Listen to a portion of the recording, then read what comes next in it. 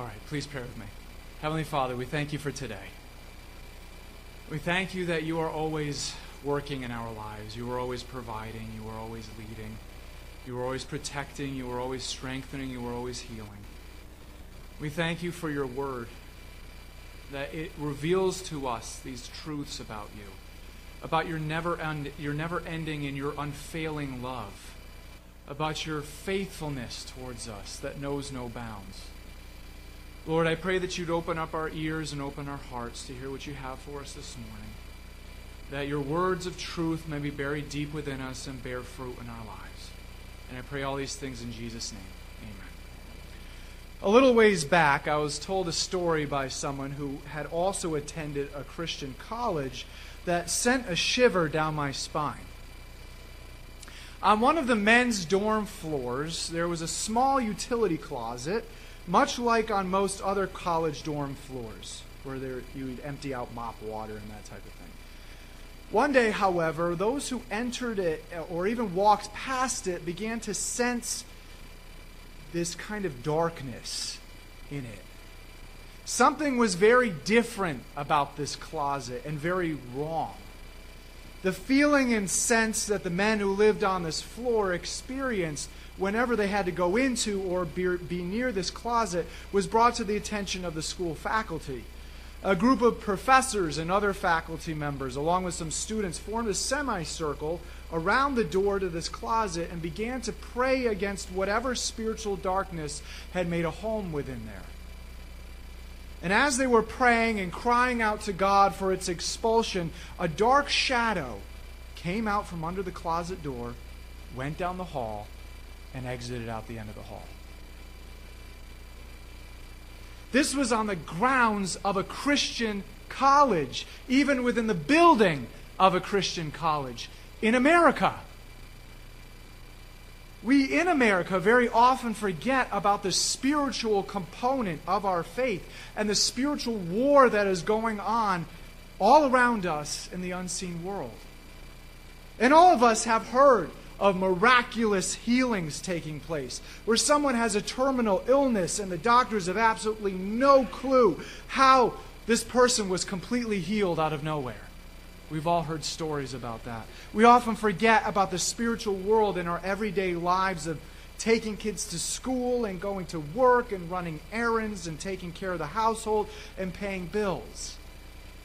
And very often we forget about the different spiritual gifts that the Holy Spirit gives, not just as something for us to nod at and say, well, that sounds nice, but to equip the church, to equip us to bring about unexplainable results. Can you believe that? Unexplainable results. Last week, we introduced our mini-series on spiritual gifts. We talked about how all three members of the Trinity work in unity with giving these spiritual gifts. The Holy Spirit is the one who actually distributes out the spiritual gifts to each believer in Jesus.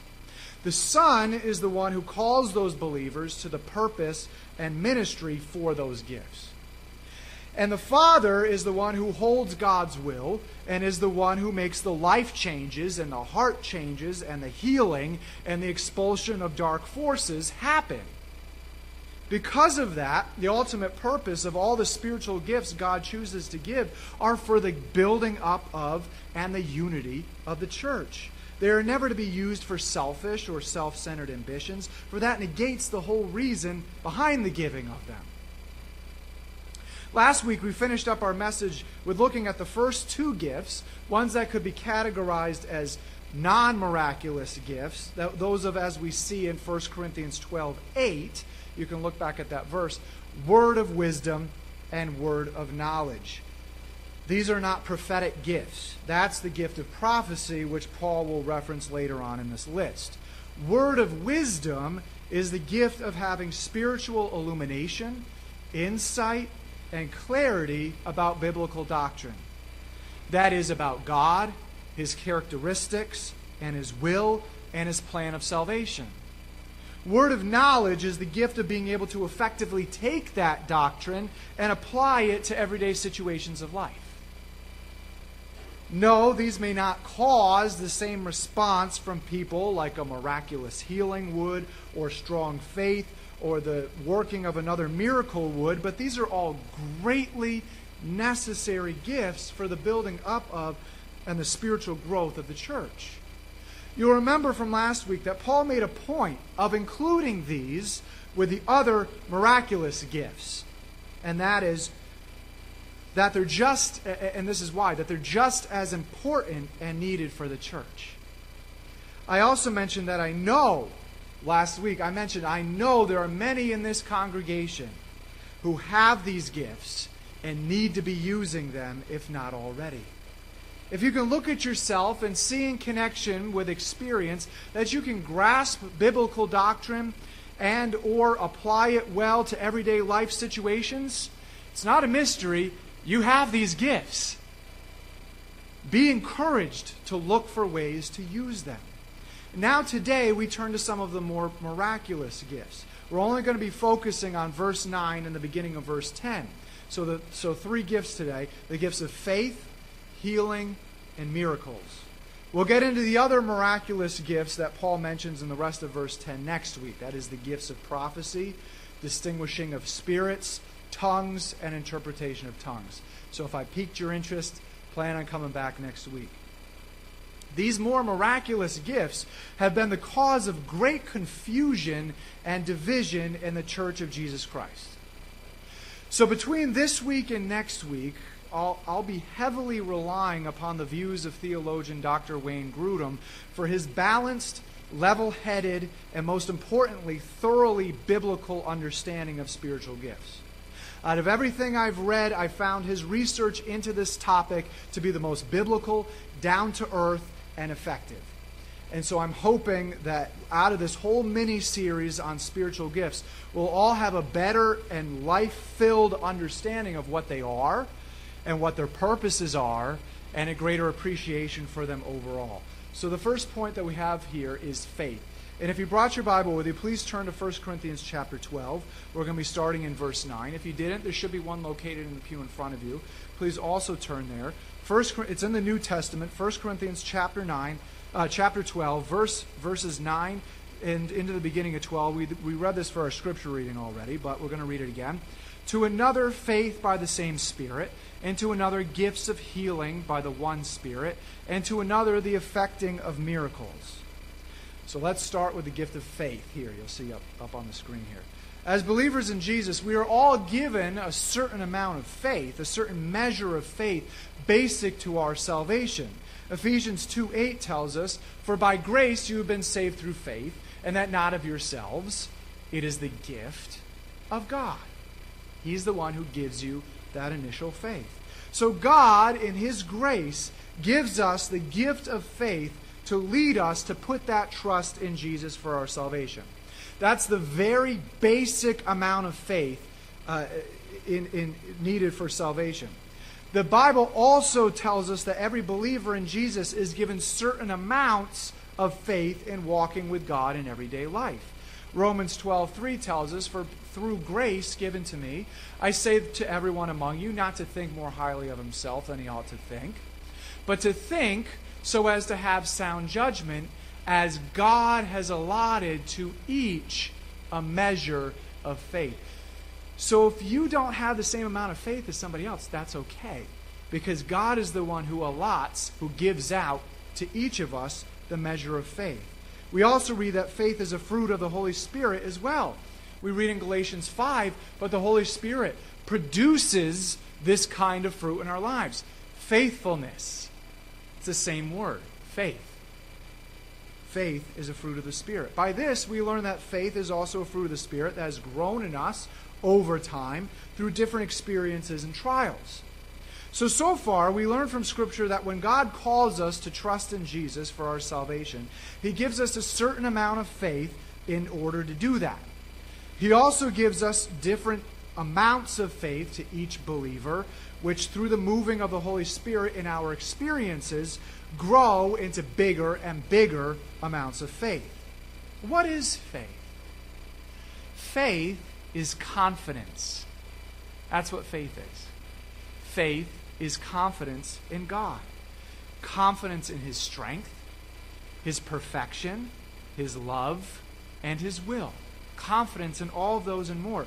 We're all to have this confidence in God's power to act and move.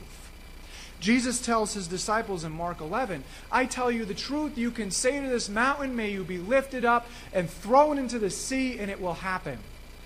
But you must really believe it will happen and have no doubt in your heart. I tell you, you can pray for anything, and if you believe you've received it, it will be yours. That was a declaration of unwavering confidence in God's power, especially in the context of Israel's lack of faith in God. Faith tells us that nothing is impossible with God. Nothing. But that is also based on the premise, the biblical premise of God's will. We cannot just ask for whatever comes to our mind.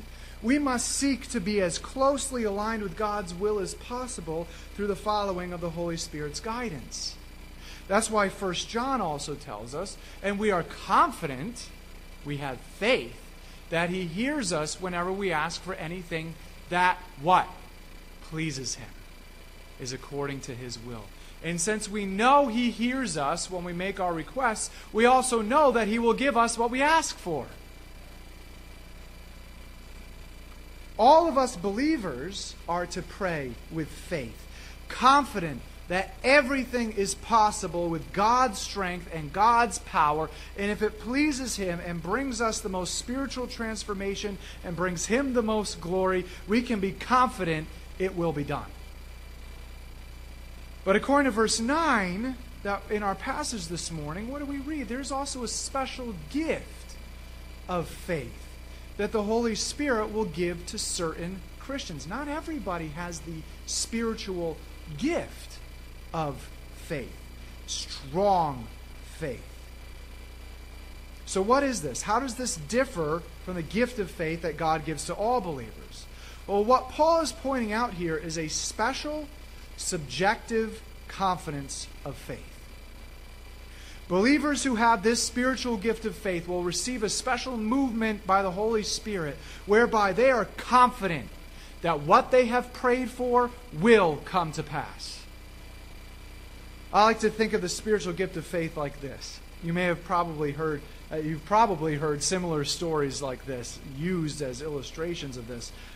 But many of you know I'm a big Syracuse University men's basketball fan. They won their one and only national championship back in 2003 with Carmelo Anthony as their freshman star player. A few years back when I was home from one summer from college, I decided to rewatch the tape of that game just to relive the glory days. We were not doing very well in the first half, and I wondered, how in the world did we win this game? They're playing horribly right now. As the time started getting nearer and nearer to expiring in the second half, the score went back and forth between SU and the opposing team, with the opposing team winning at one point and then SU winning. What I was thinking, though, was not, are we going to win this? That's not what I was thinking. I already knew the outcome of the game.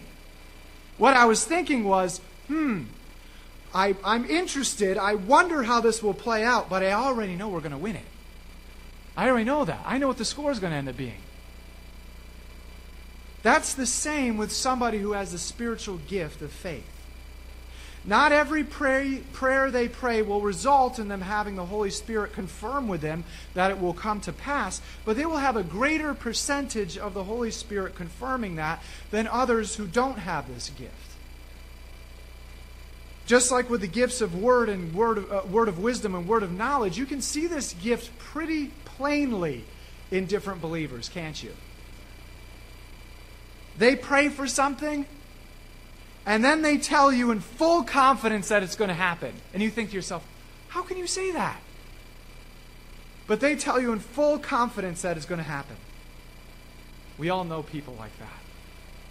If you sense this movement of the Holy Spirit in you when you pray, revealing to you subjective confidence that certain things that you pray for will come to pass, guess what? You have this spiritual gift of faith. Again, it's not a mystery. You have this spiritual gift of faith. Use that. Pray often. Make known the movement of the Holy Spirit in you that is giving you the confidence of answered prayer. While not in pride, but for the building up of the church, make yourself known and available to the congregation to pray on their behalf. There's no magic involved, just like with healing and miracles, but it is a spiritual gift that not every Christian has. If you have it, treasure it and use it. Use that as a ministry for the church. If you don't feel like you have that, that's okay. Not everybody has all the spiritual gifts. No one has every spiritual gift. If you see someone who is a lot more vocally confident about what they pray for, don't envy that gift. Appreciate it and give glory to God for those people who have that gift. If there is something big you want to bring to someone who has this gift, don't be shy about it. Bring it to them. And ask them to also pray about it for you. This strength, you know what this does then? I told you, God's Word says every spiritual gift is for the building up of the church. This then strengthens unity within the church. Because we know who has the gift of faith, and we go to them with these things and say, hey, can you pray for this with me? And this strengthens the unity of the church and reliance upon each other with the gifts that the Holy Spirit decides to distribute. Just like how the members of the human body, that Paul will get into in a short while, have to rely on each other so that the body functions as one. The eyes do not act independently of the brain. Everything relies upon each other. And everything relies upon the heart. Everything relies upon brain function. Everything relies upon each other. And just as everything in the human body relies upon each other for the body to function right, we all have to rely on each other in the church and rely on each other's spiritual gifts so that the body of Christ functions right and well. So we looked at the gift of faith, and next we're going to look at the gift of healing. This gift of faith goes hand in hand with both healing and the working of miracles. The gift of healing, you may have heard or seen many different versions of what spiritual healing is, of what physical healing is. But what the Bible teaches us is that the gift of healing is seeing that when you pray for physical healing for yourself or for others, again, there is a greater percentage of those people seeing physical healing. It's not some weird thing that happens. It's when you are discovering that when you pray for physical healing for yourself or others, you're seeing a greater frequency, a greater percentage of those prayers being answered and those people being physically healed. We know from Scripture that physical healing is a redemption from this cursed world that the death and resurrection of Jesus and the partial inauguration of God's kingdom has brought. When humankind sinned, we brought the curse of sickness and death upon ourselves. Not only that, but the created world and its impact on our bodies was also cursed. The prophet Isaiah spoke of the Messiah. Surely he took up our pain and bore our suffering. Yet we considered him punished by God, stricken by him and afflicted. But he was pierced for our transgressions. He was crushed for our iniquities. The punishment that brought us peace was on him, and by his wounds we are healed.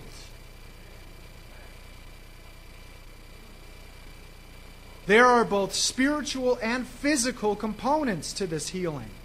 We know that Jesus' death and resurrection brought us spiritual healing and restoration to God, but Matthew 8 quotes Isaiah 53:4 when he says, in connecting it with physical healing from Jesus, that evening many demon-possessed people were brought to Jesus. He cast out the evil spirits with a simple command, and he healed all the sick.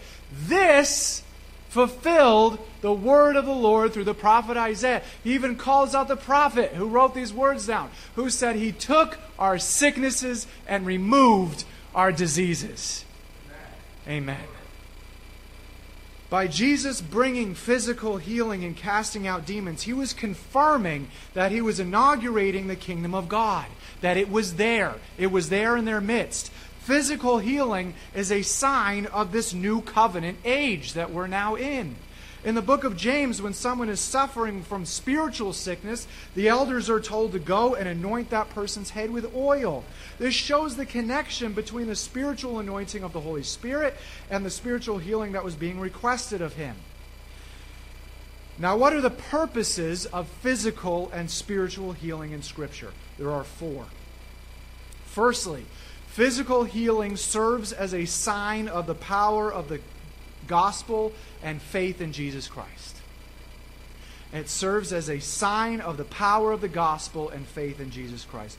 Many people have come to salvation or started to take their faith seriously simply because of the miraculous physical healing they saw in themselves or in someone else.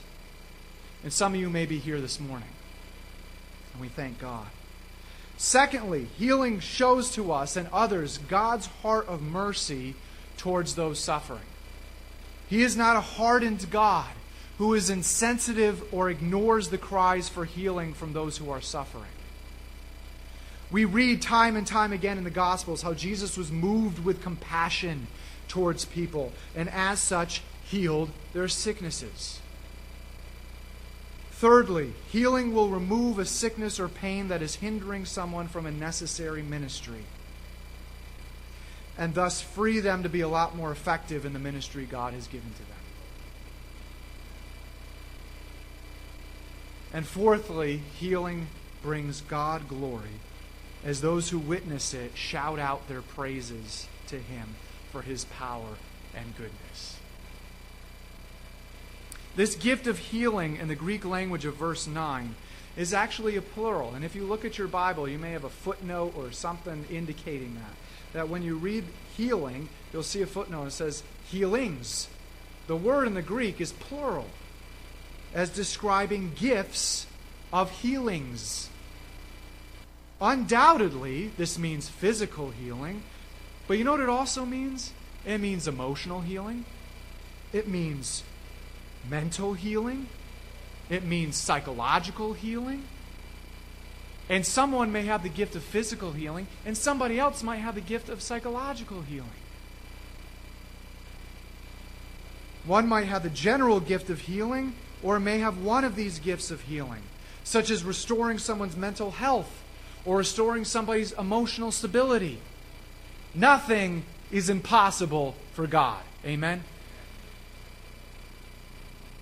God has also given the gift of medicine and medicinal properties as part of His created world and its interaction with humans, but we must be careful to not sit at one of two extremes.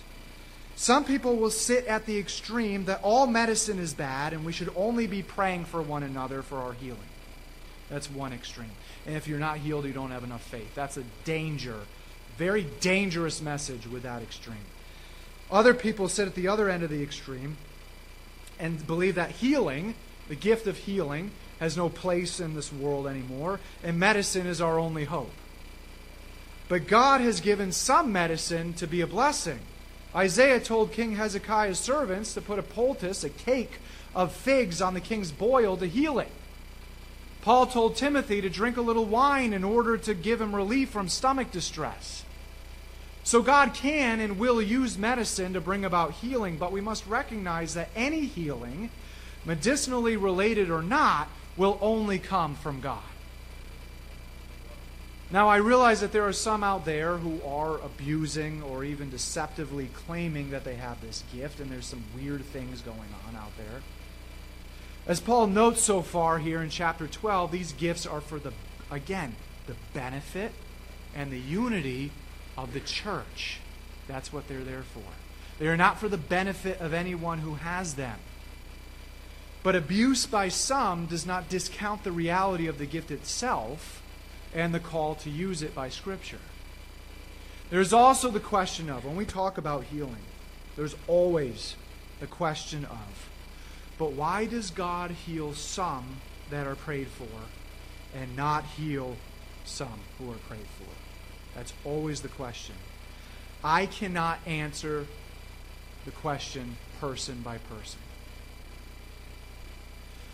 However, as healing is a sign of the kingdom of God in the here and now, we also know that it is only partial. Jesus came to inaugurate the kingdom of God, but are we fully in the kingdom of God yet?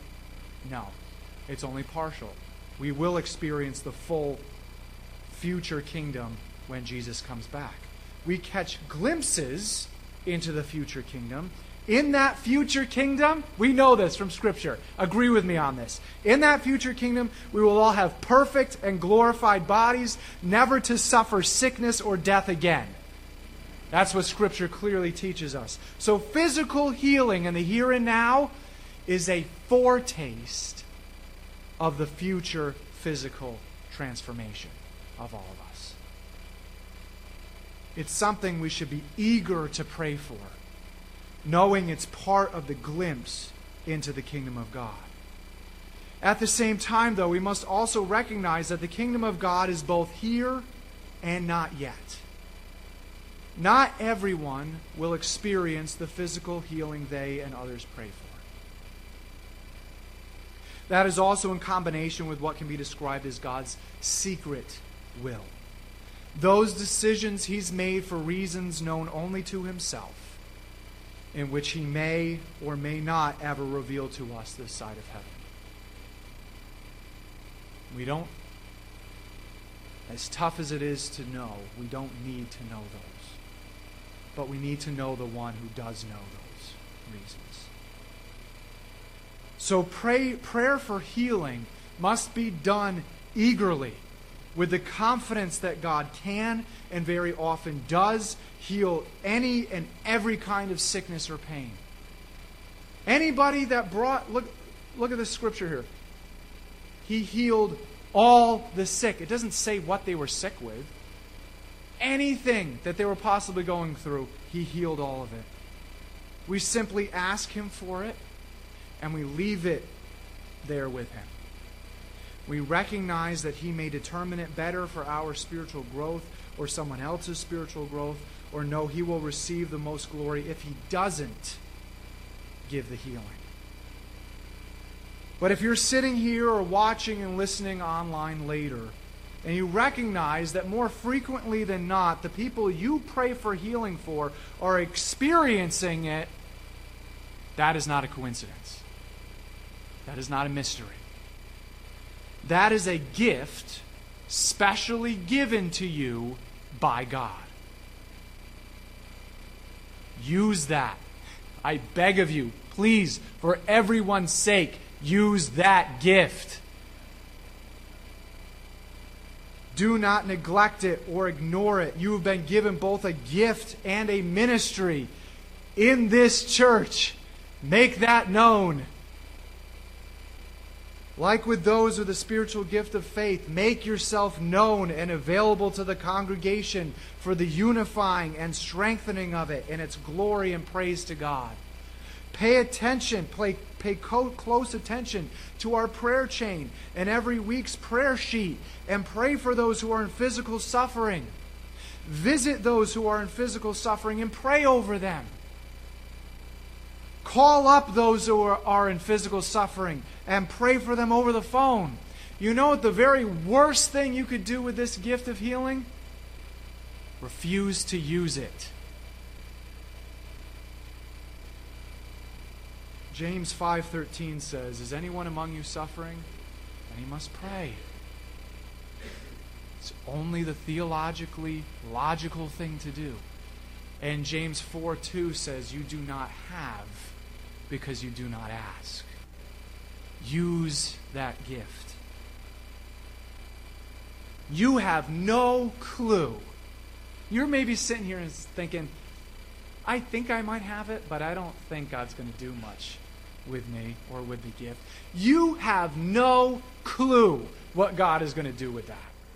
You have no clue. You have no clue how God will use the gift and the ministry of that gift towards people in our church and other believers. The whole church if you are using your gift, could experience a season of physical healing in our church unlike anything that has been experienced in a very, very long time, if ever. So we talked about faith, we talked about healing. Thirdly, we're going to talk about miracles. The third gift is the gift of miracles. While many miracles in the New Testament had to do with healing, Paul is obviously differentiating it from healing here, for he lists it separately. In the Greek, the word is simply the plural for powers. Powers. Not our powers, obviously, but God's powers manifested in a plurality of situations. For instance, you might pray for deliverance from danger for yourself or someone else, and it happens. You might pray for judgment to come upon those who are violently opposing the gospel message, and it happens. You might pray for miraculous vanquishing of clearly demonic forces in certain situations, and they flee, like in our opening illustration. You might pray for Christian brothers and sisters under persecution, or missionaries in grave danger, and you later found out they were delivered in a miraculous way. If you pray for anything that causes God to move in an uncommon way, and it happens, and therefore results in others' amazement, wonder, and awe, and points to the truth of God and who He is, you have the gift of miracles.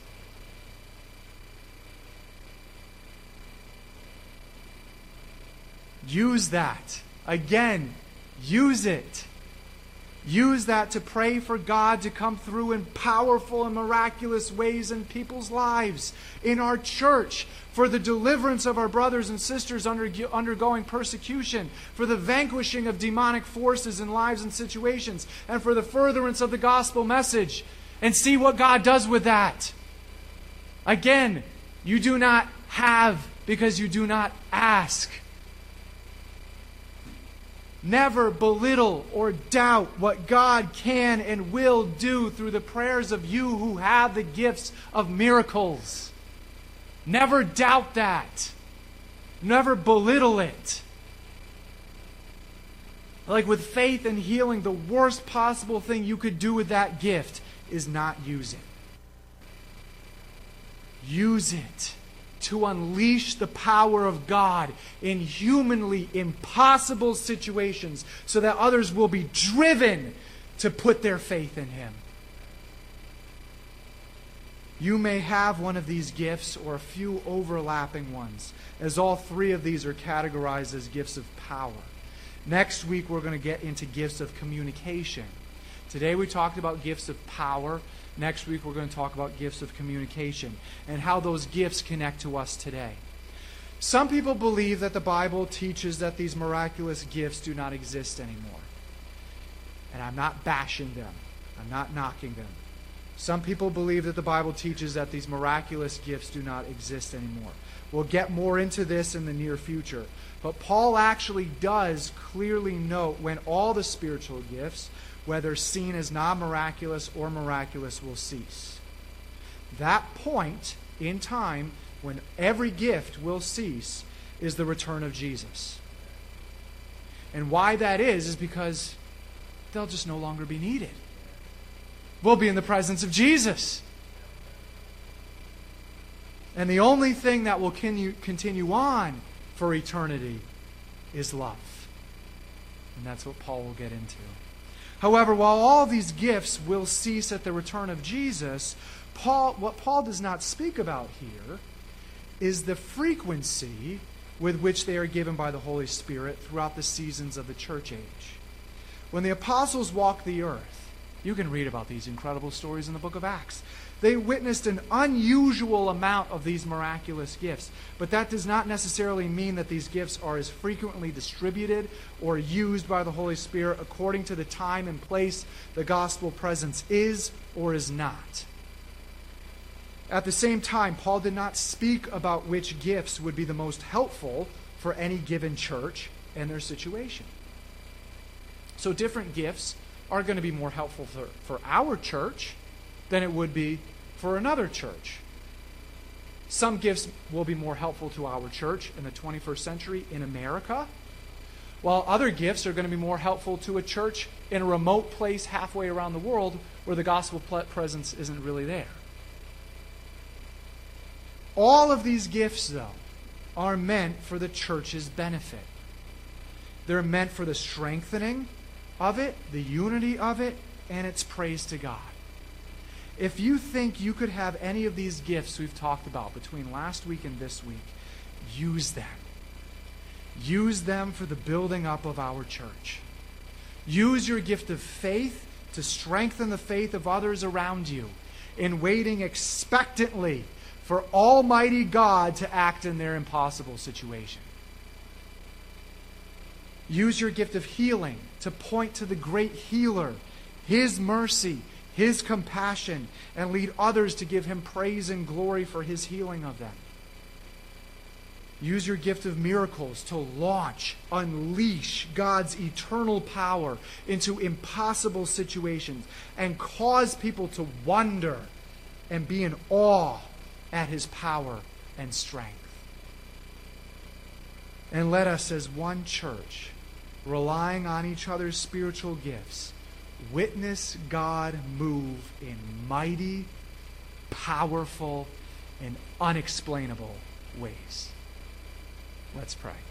Heavenly Father, we thank you for this powerful and encouraging passage of Scripture. We thank you for the many spiritual gifts you have given to us.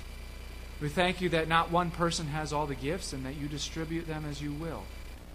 So, Lord, I pray that if there's anybody here today who has the gift of healing or the gift of great faith or the gift of working miracles, Lord, I pray that they would use those gifts.